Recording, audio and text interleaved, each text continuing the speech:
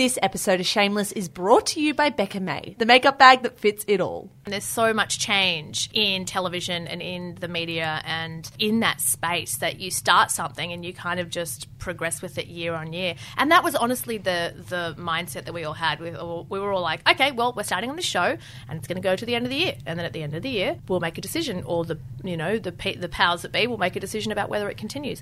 And that's kind of been the process.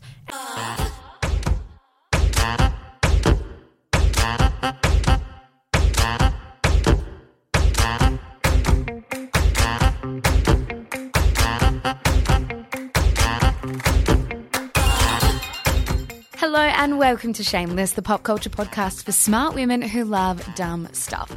Today on the show, we're joined by the one and only Jan Fran. Of course, Jan Fran is an Australian journalist and presenter, best known for her work co-hosting SBS's The Feed. Outside of that, though, Jan is also a little bit of a podcast fiend, hosting The Few Who Do alongside Mark Fennell and having hosted Sexism in the City. Jan has also shot and produced documentaries from all over the world, as well as occasionally appearing as a commentator on The Project, Q&A, ABC Breakfast, Paul Murray Live, Studio 10, The Today Show and The Drum. In this chat, we go everywhere from how Jan got her big break in the media to what a diverse media landscape looks to her and why her dream gig would be at the forefront of a late-night, female-driven comedy show. Here's Jan.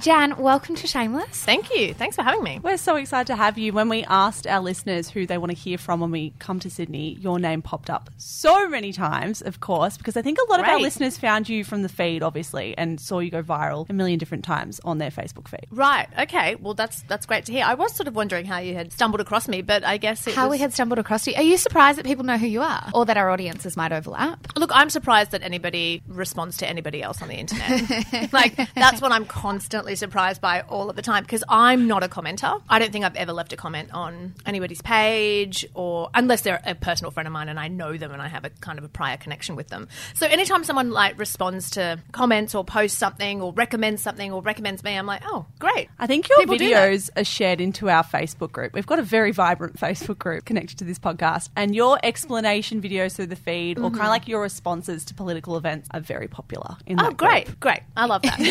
Jan, we start every episode in the same way, and that is to ask, is there anything you are reading, watching or listening to at the moment that you would recommend to other people? Look, I just want to issue a bit of a disclaimer that I haven't finished reading this book, so I don't know if I would recommend it thus far, but I am so far very much enjoying it, more than what I thought I would. It's a book called The End of Men by a woman called Hannah Rosen, and it's a couple of years old now. It's a few years old, actually, so it has been in my bookshelf for ages, and for some reason I picked it up a few days ago, and it's so good. I'm powering through it at the mo, and it's basically about, so it's called The End of Men and the Rise of Women, and it's basically just kind of chronicling how in the last few decades women have kind of gone upwards on this very, steep upward trajectory, and men have either plateaued or kind of gone downwards. And she talks a lot about men in the Rust Belt in America who have been working in manufacturing and have seen all their jobs go overseas, and who are no longer the protector and the provider, and this was their really big main role, and so they've lost a lot of their identity around that.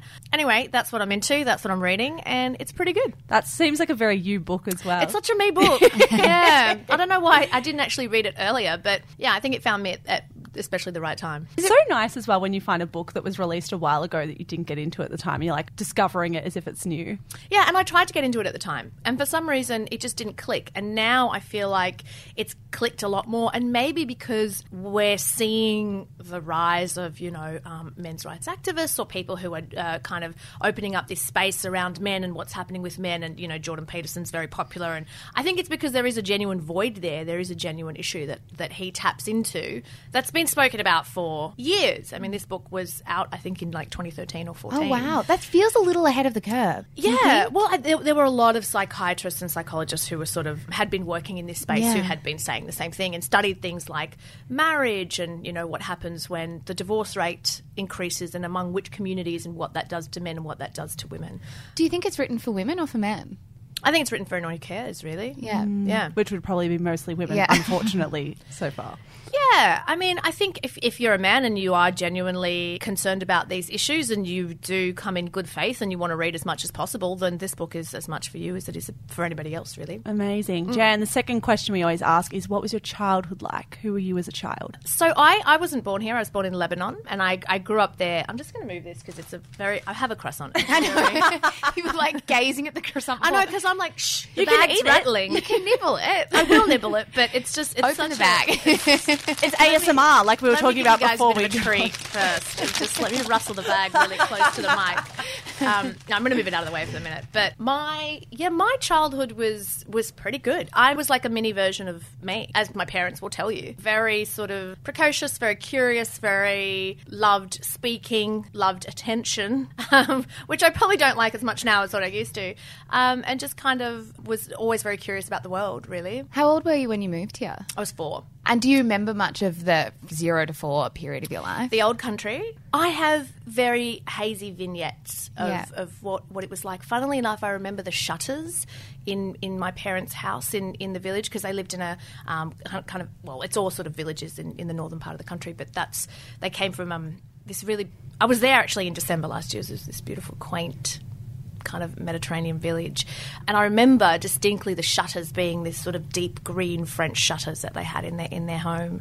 So when I got back there last year, I saw them and I was like, oh, those shutters. They kind of triggered like this weird memory that for some reason had been sitting there for 3 decades. How was it being back? Have you gone back much since? This last time around was really good. I haven't been back all that much. I've probably been back once in 2004 and then once in 2007, but only for a weekend because I was in Cyprus. So really only just one time, and then this last time. And I went back with my sisters, and it was really lovely. I actually didn't spend as much time as what I would have liked to spend over there, and just with my family and kind of going a little bit around the village and trying to work out the history of my family and grandfather and being there with my sisters and being there with a whole bunch of people from Australia. My partner was there as well, and he's not Lebanese, and he was going there for the first time, and just seeing how welcomed he was. It was really lovely. Were you able to preserve much of that Lebanese culture having moved from Lebanon to Australia as a kid? Yeah, I mean, I think there's always an element of preservation with cultures. I think with me,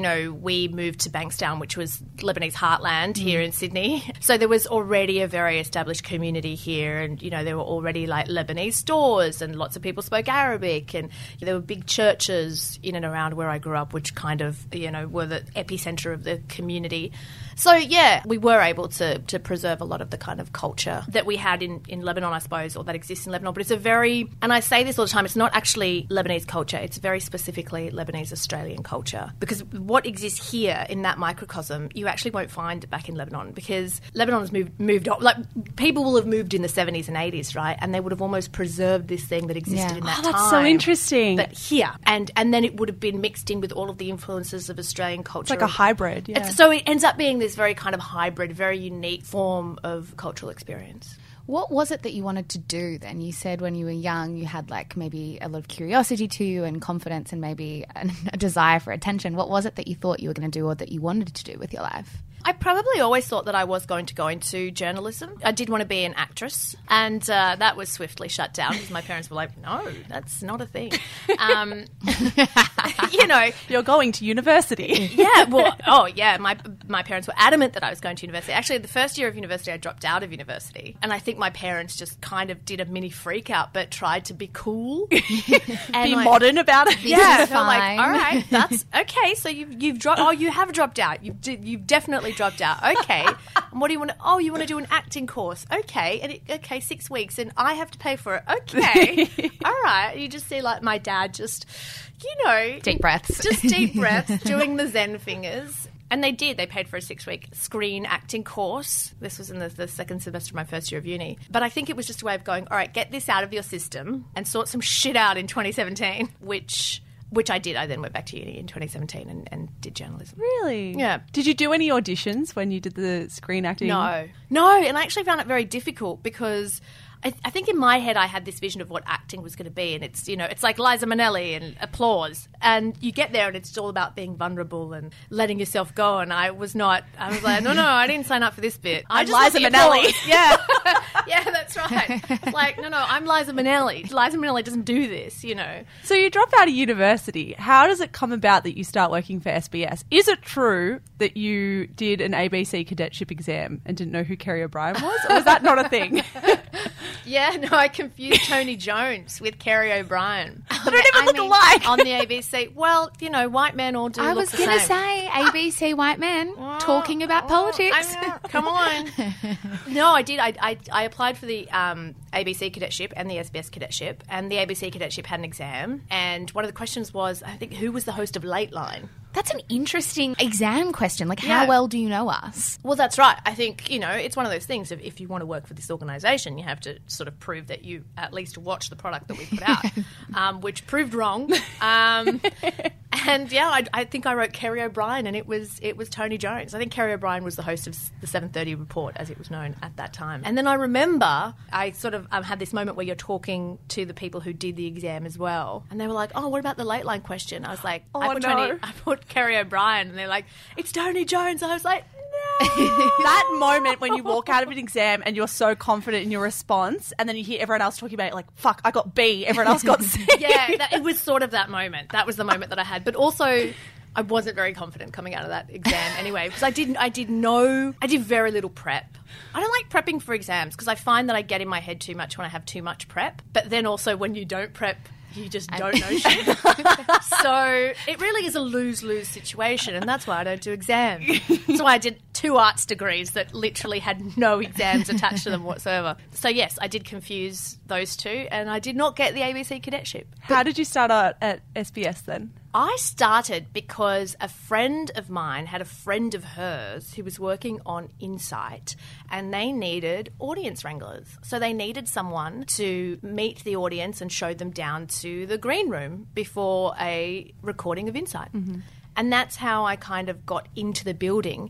And then what was going was a job in the news library, which was the kind of library where you log all of the footage that had gone to air that day. And it was from 10 p.m. to 6 a.m. So it was the overnight shift at the news library. Fun. Yeah, data entry, basically. But I was so excited to get that job because it was like, okay, well, I'm in the network. I'm still at my last year at university. I'm in and around the news. I'm learning all this stuff about how news is put together. I'm meeting all of these journalists. Yeah, I was really happy to get that job. It sounds like you were quite scrappy in a really great way then, and that you wanted to get in and then you'd figure your way up after that. Is that accurate? Well, I think that's just how you roll in general, right? Like you don't have everything figured out. You don't know shit. Especially in the media, where I think Yeah. it's really hard to probably get that first job, and once you've got it, you're like, great, I'll do anything. Literally give me that's any right. order and I'll fill it. Yeah, exactly. It's like once you're in, you're generally in. I mean, it's not a surefire thing, but generally. What was it about journalism by that point that had brought you back to it? So you'd done the acting thing and then you'd come back to journalism. Did you have that desire to tell stories like a lot of journalists say? Like, what was it about the career path that you were attracted to?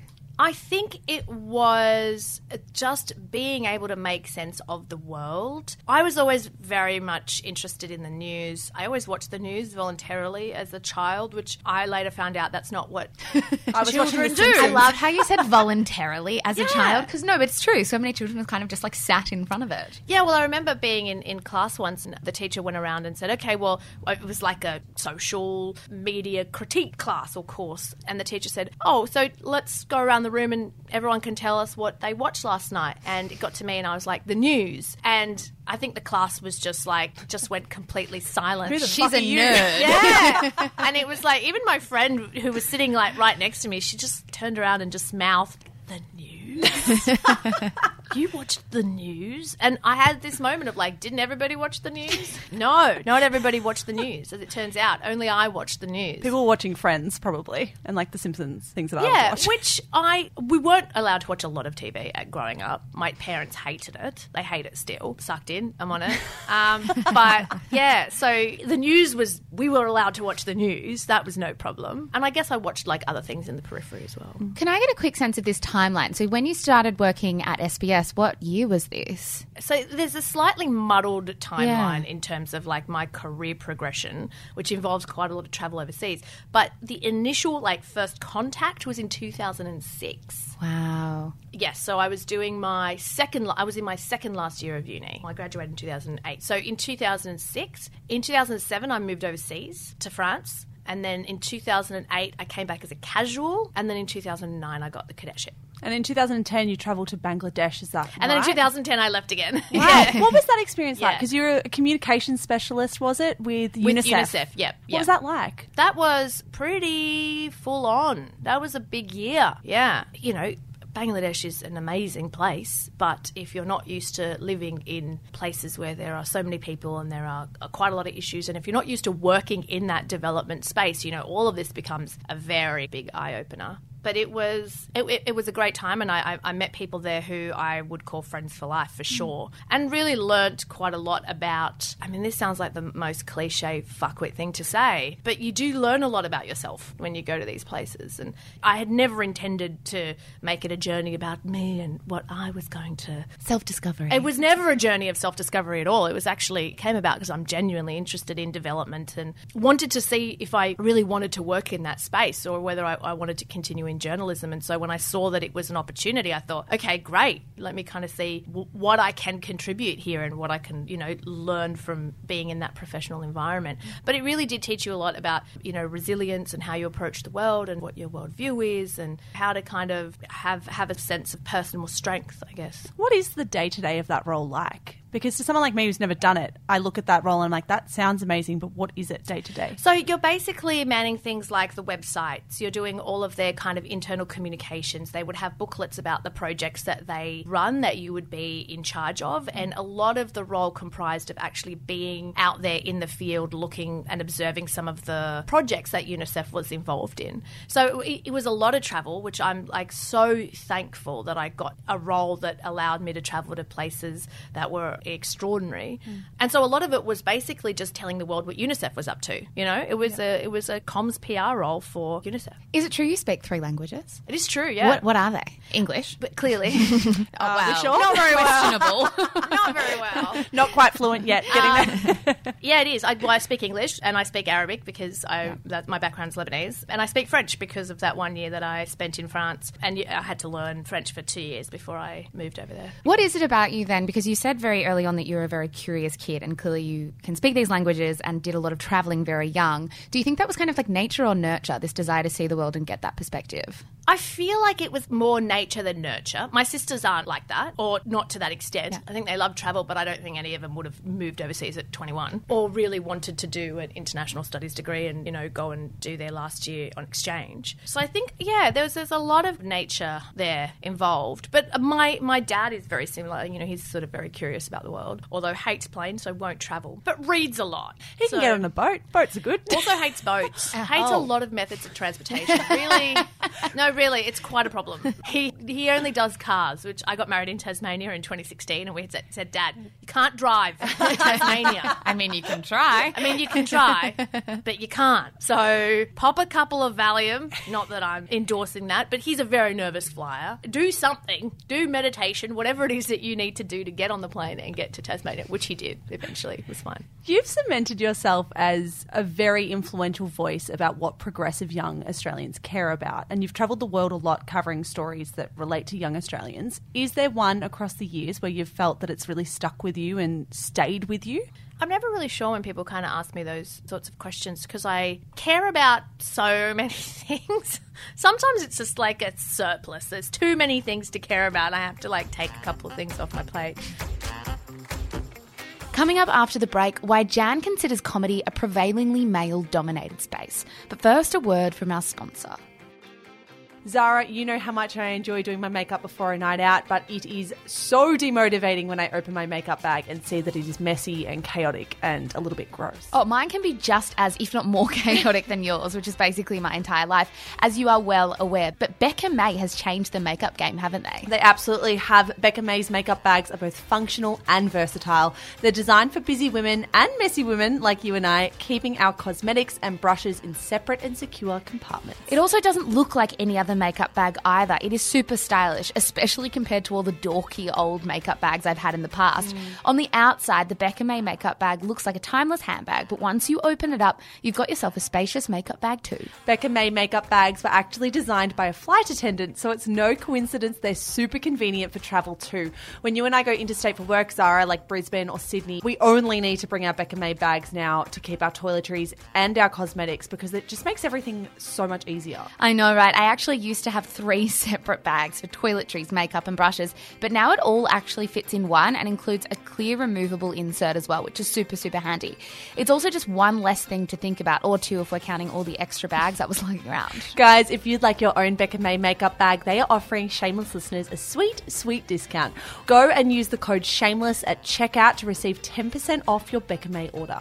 That's the code SHAMELESS at checkout for 10% off. You can visit their website at beccamay.com to find out more, or head to their Instagram at BeccaMayOfficial. And that's Becca with 2 Ks. Thank you so much to Becca May for sponsoring this episode of Shameless. When you found yourself at the feed in that job, did you know what it was going to be and perhaps the impact it was going to have? No, Did nobody any of knew you? what the feed was going to be. No one knows what anything's going to be in a year's time. I mean, there's so much change in television and in the media and in that space that you start something and you kind of just progress with it year on year. And that was honestly the mindset that we all had. We were all like, okay, well, we're starting on this show and it's going to go to the end of the year. And then at the end of the year, we'll make a decision, or the powers that be will make a decision about whether it continues. And that's kind of been the process. And every year has been, in my view, it gets bigger, it gets better, it gets sharper, it learns from things that didn't work in 2014 that might work in 2015. We used to have a thing on the show where someone would pitch a story and we'd go, oh no, that was feed 2015. It's 2016 now. You know? Yeah. Or no, that was feed 2017. We're 2019. We don't do feed 2017 anymore. You know, so there was always this idea that we were trying to constantly be improving and constantly be attempting to better ourselves. What are the ingredients that make the feed so successful? Because it does have a really strong place in even pop culture as well as current affairs and politics. What was it that made it so great? I think it was everybody being allowed to do exactly what they wanted to do and what they were good at. I think all of the presenters really were given that scope, and that's been really huge. And if you look, like myself and Mark Fennell, when I don't work on the show anymore, but when I did, we were the dual hosts, and I think one of the reasons why we worked so well is because we had very different things that we wanted to do. He was very much interviews and celebrity. I was analysis and opinion. And I did not want to cross into that territory. He certainly did not want to come over to mine. And it was great because we would bounce off each other, but we'd have our own kind of patches that we'd really work towards bettering. So I think that's been a really, really important part of making a good show, is bringing out the best in people and saying, okay, rather than having a prescriptive role, what do you do best? Do that. And do it as best as you can. Was there ever a concern within the team that perhaps you were speaking to the same audience of people who already agreed with you? Because that's such a conversation at the moment, that branching outside of our own bubbles and reaching other people. Is that ever a concern with that channel? I mean, it's a concern with anybody trying to do anything, anywhere, at any time, you know, of like, am I reaching the right audiences? Is my message the right message? How do I stay as impartial as possible? I think particularly online, that space it's become very blurred. I think even if you wanted to be as impartial as possible, you would be placed somewhere based on who listens and who watches and who you engage with and who your viewers and your followers are, and what it is that you're talking about and the way in which you're talking about it. It's almost impossible to rid yourself of those connotations. And so, of course, that was a very big concern for us, both on television and principally online. It's a huge concern for me. And I don't know what to do about it, which is actually the scarier thing, because once you clock that something's a certain way, you go, okay, well, how do we try and remedy that? I don't know. Well, it's like you've got to crack an algorithm that nobody understands. Yeah, I can't do that. And you really feel like you are at the behest of the algorithms. I mean, the most most powerful people in the world right now are the people who are programming those algorithms, who I just imagine sitting in a dingy room in a hoodie and some sneakers. I don't know. That's just maybe I've Zuckerberg, if you're listening. It's probably true. Well, I mean, if you're talking about who has a phenomenal amount of power that I don't think people are recognizing as much as what they should, it is the algorithm planners and creators, because they are literally shaping the conversation. They're shaping how we interact with people, and social media, it's changed what it means to be human. And so that is an inordinate amount of power to have, and we don't even clock it. We think, okay, well, the powerful are, the folks in the White House or people who run Fortune 500 companies or whatever it is. And of course they are, but there's also these other elements that I think are probably worth paying more attention to than we are. If we're talking about cracking algorithms, though, there was certainly a time, and a really long time, where you guys were able to crack the algorithm, and you in particular, Jan, with your videos. They were able to crack an algorithm and reach mainstream audiences in a way that I don't think many other videos or content could. Was that an aim for you, though, to make political content mainstream in a way that it hadn't been really made mainstream for young people before? Short answer, yes. The Frant, which is the series of videos that I make, was something that was a very sort of deliberate creation last year, whereby I've always been interested in analysis and opinion. I'm a journo, I do investigative journalism, and I also do this, which I see more as a column. And I'm very sort of clear about that. This is my analysis, it's my take on what has been happening in the news. Is that why the name is quite deliberate as well, like the Frant? The Frant, the Jan Fran rant. Yeah. It's very clever. It's very clever. Inspired. It's really inspired. Yeah, that's right. That's exactly right. So yes, I did want to make something that would reach new audiences, and I'm so much more fascinated by the online space than I am by the television space. And that's where our audiences are. They're young, they're engaged, they're not watching television on the secondary network of Australia's second favourite public broadcaster, although it should be the nation's first favourite. But, they're just not. I mean, that's what the numbers tell us time and time again. But in terms of, I cracked the algorithm, I didn't crack nothing. I just did what I did, and the algorithm applauded. Well, it applauded, but actually I started making these videos, very early iterations of it before it kind of became what it was in late 2017. And that year was a gangbuster year for us. We would make videos and they would get hundreds of thousands, if not millions of views. And by the end of 2017, the algorithm changed and they were going to prioritise individuals and personal Facebook accounts rather than pages, so rather than media pages. So my page, Jan Fran, is a page rather than a personal Facebook account. And so the priority went to personal Facebook accounts, and suddenly pages we were getting 1/5 of the views in 2018 that we got in 2017. Didn't change anything, but the algorithm changed, and you have no recourse. I mean, you can complain, which we did. A lot of people did. It killed a lot of news outlets. It killed a lot of smaller outlets for sure. And businesses too. I mean, businesses are pages. And we really noticed that difference. And we hadn't changed anything we were doing. It was the algorithm that did. And this is what is utterly terrifying about any of the platforms that we operate on. I hope that y'all own the platform, because they might just change something tomorrow whereby if your numbers are determined by the platform by which you publish, who knows? Another scary aspect of social media, particularly for women, is the feedback that you can get when you dare to speak your mind. As your profile has grown, how have you found that? Has that been a problem for you? Because many of the women we speak to with profiles have found that the nature of the discourse that they receive online is a little bit toxic sometimes. Has it been a problem? No, it hasn't been a problem. Has it been intense and consistent? No, it hasn't. In terms of getting trolled, I don't really get trolled, knock on wood. I hope no trolls are listening to this now going, I think we have very few trolls. Licking their lips, being like, I've found one to target. I found a person who doesn't get trolled. Well, no more. I don't get trolled. I will get people who... And I talk a lot about women's issues. So, I make videos on pay gaps and the myth of the meritocracy and all of this kind of stuff. And I will get people sliding into my DMs. A lot of men telling me, hey, have you read this report, or have you considered it from this perspective? That's not trolling. Do you know who Jordan Peterson is? Do you know who Jordan... Or they will quote Jordan Peterson. They will say... And this is how you know that, okay, something's up, because they'll say things like, it's not about equality of outcome, it's about equality of opportunity. And I think to myself, honey, I've watched the same Jordan Jordan Peterson video. Like, girl, what are you trying to do? Like, how many YouTube clips did it take for you to get there? Because I got it in 2. Or they'll say something like, socialists don't like the poor, they hate the rich. Where you're like, again, I know where you got that from because I watched the same video. I was very deep in my rudimentary research. Yeah, well, exactly. Yes, I don't really get trolled, and I accept anyone who I think is acting in good faith towards me. You don't have to agree with me. You really don't have to agree with me, but you have to act in good faith. You have to be driven by, and some people are driven by a desire to shame other people, and they're driven by a desire to virtue signal to their own tribe. I'm not driven by those desires. I don't care to shame you, and I don't care to signal to anyone about anything. And if I feel that you're on the same page as I am, then feel free to say anything.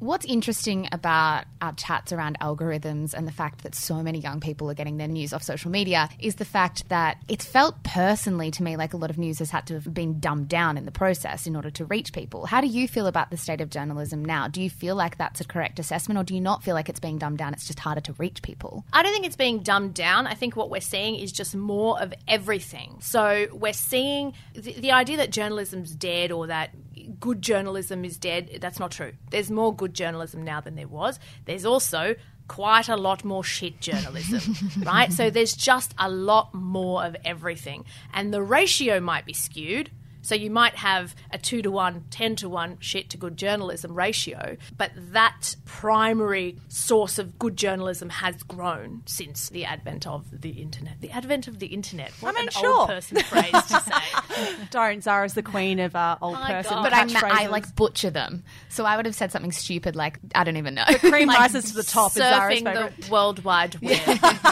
The interwebs. Yeah. Jan, what was behind your decision to leave the feed? Oh, it was just time. Yeah, it was really just time. And I'd been there for 6 years, and I felt like I had really gotten as much as what I could get out of me. Like I was saying to you guys, the show really changed and, in my view, got kind of bigger and better and presented more opportunities as the years wore on. And I think by year 6, you think to yourself, all right, well, I've done a lot of stuff, I've done lives, I've done half hours, I've done sketches, I've made my own videos, I have done, we did an election road trip around the country, 5 electorates in 5 days, went overseas and shot heaps of documentaries. So there's been a really big scope of stuff that I've done. It's just got to a point where it's like, all right, well, time for something new and different. What is coming next for you? Is it more commercial television as well? Because you do a bit of The Project, is that right? Yeah, I do a bit of The Project, yeah. Panel stuff on other shows, even like ABC Drum, which isn't commercial, but there's lots of other stuff. Yeah, I am a media hoe. I once was on like... Is that what you're trying to say, Michelle? No, that's what I am saying. Yeah, there was at one point I was on like the 4, ABC 7, 9 and 10 all in the space of a week. Amazing. So I'm like, all right, okay, girl. Sometimes I'm like, I wonder if 9 knows I'm on 7. I'm not going to tell him, and I hope no one's listening to this podcast as I say it. But yeah, I do a lot of panel shows, and I do The Project, and there's a bunch of things in the works at the moment, but my name is not on any kind of dotted line, and therefore I'm reticent. And this is the one piece of advice that I will give to people: the dreaded dotted line. Shut the front door unless your name is on that dotted line. Because things keel and people change their minds. Things fall apart. Things fall apart. And, it ain't happening until it's happening. I'm a very big believer in that. So, yeah, there's a couple of things that I've been approached about that I'm quite excited about. But I honestly don't think that I'll be working full-time, well, hopefully, for the next year. Hopefully. I want to do... Yeah, I just want to be... Worked full-time for a while. I think I just want to be able to dabble in different projects for the next year. You touched on before how you are more than willing to have a conversation with someone who disagrees with you, and I imagine that would happen a lot with some of the mainstream television shows that you come on. Is that tricky to do in a mainstream context, to have these disagreements with people who might have quite archaic views in some instances? It depends on the outlet. It depends on the medium, and it depends on, where you are and who you're sparring with. I don't like sparring. I think sometimes people might have this idea of like, oh, Jan is like a vocal lefty person. We'll get her on with a vocal righty person. It's like, no, I don't want. Here's Pauline Hanson. Yeah, no, I'm not the left equivalent of Pauline Hanson. No, that's not what I am. I don't want to do that. I don't really want to spar. I want to have a very reasonable conversation, and that does not good television make. No, no, it doesn't, and that's fine. And I think people know what they're getting when they're getting me. I'm not here to yell at people, and I'm not here to show people up or prove a point or be combative. I don't want to do that. I don't like to do that. But then again, having said that, if I do disagree with someone and we're all out here acting in good faith, that's fine. That's no problem. I feel very comfortable in those spaces in being able to do that. But I'm not here to make you look like a fool. I'm not driven by that desire. In May this year, you did an interview with Stella magazine, and the pull-out quote that they used for that magazine was, "I've been having this diversity conversation for 20 years, people just haven't been listening." Can you speak to that for a little bit and explore what you actually meant in that quote? Yes, I can. I basically meant that I have been very cognizant of the fact that newsrooms have been predominantly white, media has been white, faces on television have been white, and I've been very cognizant of that for decades. When I had just graduated from university, I didn't apply for any of the commercial networks because I had this belief that they didn't want somebody who looked like me. I have olive skin, I have curly hair, I'm 5'2", I'm not a tall, thin, blonde woman. And so I believed that and I internalized that and I acted accordingly. And to act accordingly meant to go, okay, well, there are certain things in this world that are not mine because of the way that I look. And I really believed that. And I think that's bullshit. I look back at that and I think that's absolute bullshit. Just the other day I was listening to an interview, a hard chat interview between Tom Gleeson and Ange Bishop. And Ange Bishop and Tom Gleeson said, "Oh, your hair's naturally curly." And Ange Bishop said, "Yeah, but the commercial networks don't like curly hair." And it was all a joke. It was in jest, and she was joking about her own personal situation of having curly hair and having to straighten it. And I thought for a minute, there are people who can't straighten their hair, who have curly hair. Like if you put me in the humidity in Queensland, ain't nothing going straight, So there was this idea that, well, there are certain features that are just not really welcome or sought after on commercial television networks. And this is today. This isn't this interview was a couple of months ago, This isn't 1992. It's today. So today we still have these kind of idealised versions of what we want Australians to look like and Australian television presenters to look like. And that conversation that I have had for decades with my friends growing up going, why is everyone so fucking white? That conversation is now being had in the mainstream because you have things like Twitter and Facebook and you have platforms by which to actually voice these things. Because when you didn't have a platform, you were just voicing them, at 2-for-1 cocktail hour at the Beresford with your best girlfriends or whatever. That's the conversation that you'd have. And now that conversation has gone a little bit more mainstream because there are other people as well who are like, hang on, I'm Asian, or I'm South Asian descent, or I'm North Asian descent, or I'm African descent, or I wear a hijab. How come I don't see myself reflected on the screen? And it goes beyond a visibility thing as well. I think even in the stories that are picked that are deemed newsworthy, if they all have a white lens, no wonder why we're constantly hearing about what happens to white people as opposed to all diversity across Australia. Do you think that's accurate? That story selection would also be impacted by diversity in newsrooms? Sure. I mean, of course, you talk about what you know. You're never going to get a new idea if there's not a new person in there. You're never going to get a new perspective if you don't go out and seek people that don't have the same perspectives as you. And that's not to say that all white people have the same perspectives. That would be a folly thing to suggest, and I wouldn't do that. But there's something that comes with having the lived experience of being a minority in this country that you can't have if you're white, or you can't have in the same way if you're white.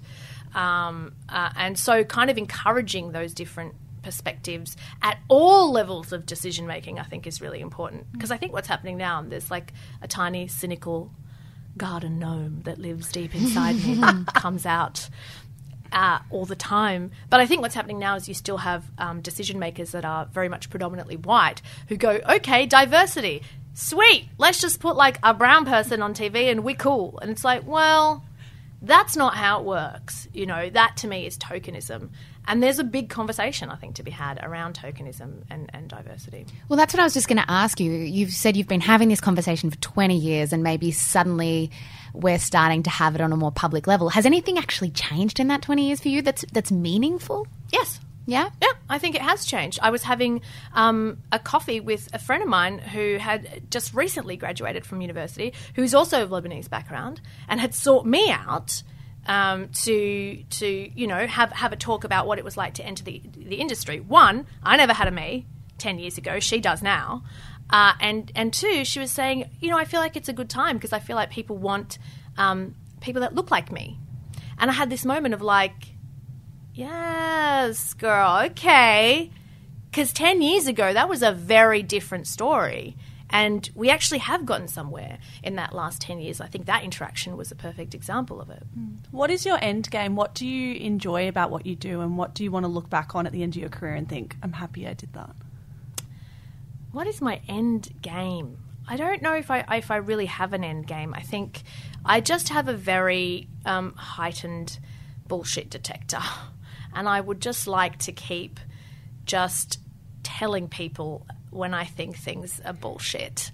And that might be the coward's way out because I'm not really doing anything about them. I'm just saying, hey, this is a problem. Then I'm going home and eating a sandwich in front of the TV. That's what's happening. But I sort of see my role as a way of just kind of drawing attention to things that I think need some attention drawn to them. You said before we jumped on mic that you want to push away a little bit from television next. Is that right? I know you can't say specifically because there's no dotted lines yet. What is next? But what are the kinds of things that you enjoy doing? Is it podcasting? Is it being online? Is it... It's all of those things. It's, it's podcasts, it's books, it's trying to forge a slightly more, solidified path via the internet. So it's about kind of, new and improved ways of making video. Speaking, I really like. I do quite a lot of speaking, certainly more so now than I ever have done, and that's something that I want to continue, particularly around issues that only around issues that I care about, really. Like, I'm not going to go out and speak on, what it's like to work in construction. I don't know what it's like to work in construction, but... Go where the money is, Jan. Well, actually, I am doing a conference with women in construction, but that's more the women. I'm there for more the women element of it. Let me tell you about building things. Yeah, no one's going to ask me about how to, pour a slab on anything. Some scaffolding. Yeah, that's Facts. right. I hope no one asks me because they're not going to get a very good answer. So, yeah, they're the sort of things that I'd really like to continue. And also, the big thing for me this year and last year has been people, and really connecting with people who are doing some really interesting shit and have the right intention. Intention is very big for me. And I want to connect with like-minded people and kind of grow those networks. We read in another interview that you see in your future, or it is an aspiration that you would like to one day work on a late-night female-driven comedy show. Yeah. Do you think that's something that television executives will actually look at and see the value in that, and how much commercial pull and audience pull that would have soon? I hope so. I mean, we're sort of starting to see that happen, very slowly in the States. There's been a number of shows that have been commissioned via streaming services as well in the last few years. And Sam B has really, I think, made quite solid inroads within that late night kind of comedy space. I don't know how it will work here. Australia's a much smaller market, and I'm not sure what medium would be best. Would it be, an online thing? Would it be via the ABC? Would you go commercial? And how would you do it if you would go commercial? Would you tag one of the streaming services, for example? And what would that look like, and how would that kind of change the format? But I think now is the time, because we're talking about issues that affect women more and more, certainly more now than we have in the last, 3, 4, 5 years. There was this one, I think was it the cover of Time? It was one magazine cover that I saw where they did a spread on late night comedians, and it was like a cock forest. A dense... Cock forest. It was a cock forest. It was just I think there were maybe about 10 men in black suits all sort of like posing together. You're like, where are the women? Like, just one.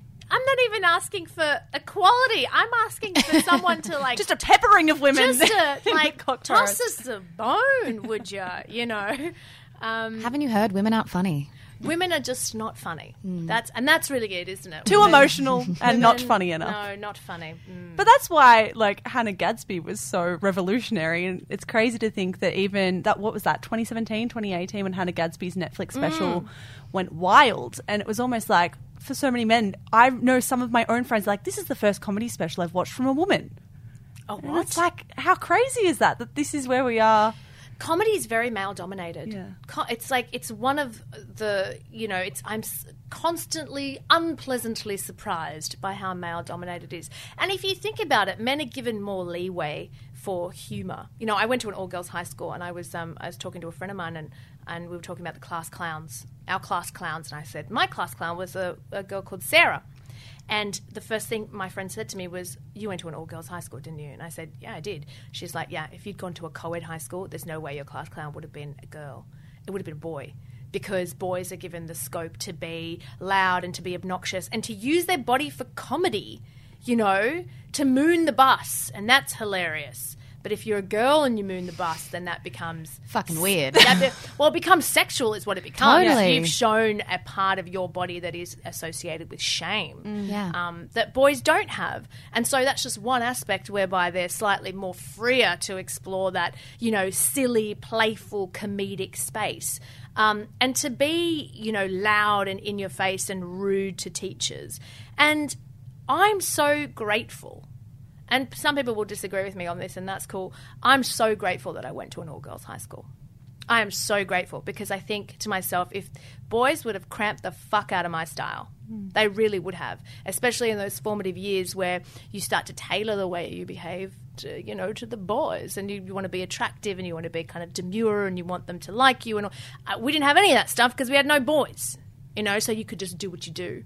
If you want to be smart, you'd be smart. If you want to be loud, you could be loud. We were not acting in, a kind of an opposition to them or relational to them. We just were as we were. And I do wonder how that would have changed if boys had, been introduced into our school or had gone to a co-ed school. We finish every episode with the same question, and that is, what does success look like to you? How do you define success? How do you measure it in your own life? That's a good question. How do I define success? I think I would define it as the manifestation of belief for me. Sometimes I think to myself, the most successful stories that I think I've had are the stories or the documentaries or the bits of content where I've had an image in my head, and that has played out exactly how I wanted it to play out in my head in real life, where I've been able to kind of execute this particular vision that I had in my head, and I thought, okay, that has been a successful thing for me. I guess it's about being able to bring to manifest your own reality, And visualize what you want and enact that, I guess. And visualize what you want and enact that, kind of bring that about. Jan, you've been such a delight. Thank you so much for joining us. You're welcome. So grateful that you made the time. And I think everyone will really love this episode, so thank you. And we're so excited to hear what's coming next, whatever it might be. That dotted line. I will be joining the doll queue and getting a new start, probably. Who knows? I'm sure it's all coming. It's all coming. Oh, we can't wait. Thank you. Thank you so much. Thanks so much. Thank you so much for listening to this In Conversation episode of Shameless with Jan Fran. If you loved listening to Jan as much as we loved chatting to her, you can find more from her on Instagram at Jan_Fran. And as for us, well, as always, we're at Shameless Podcast.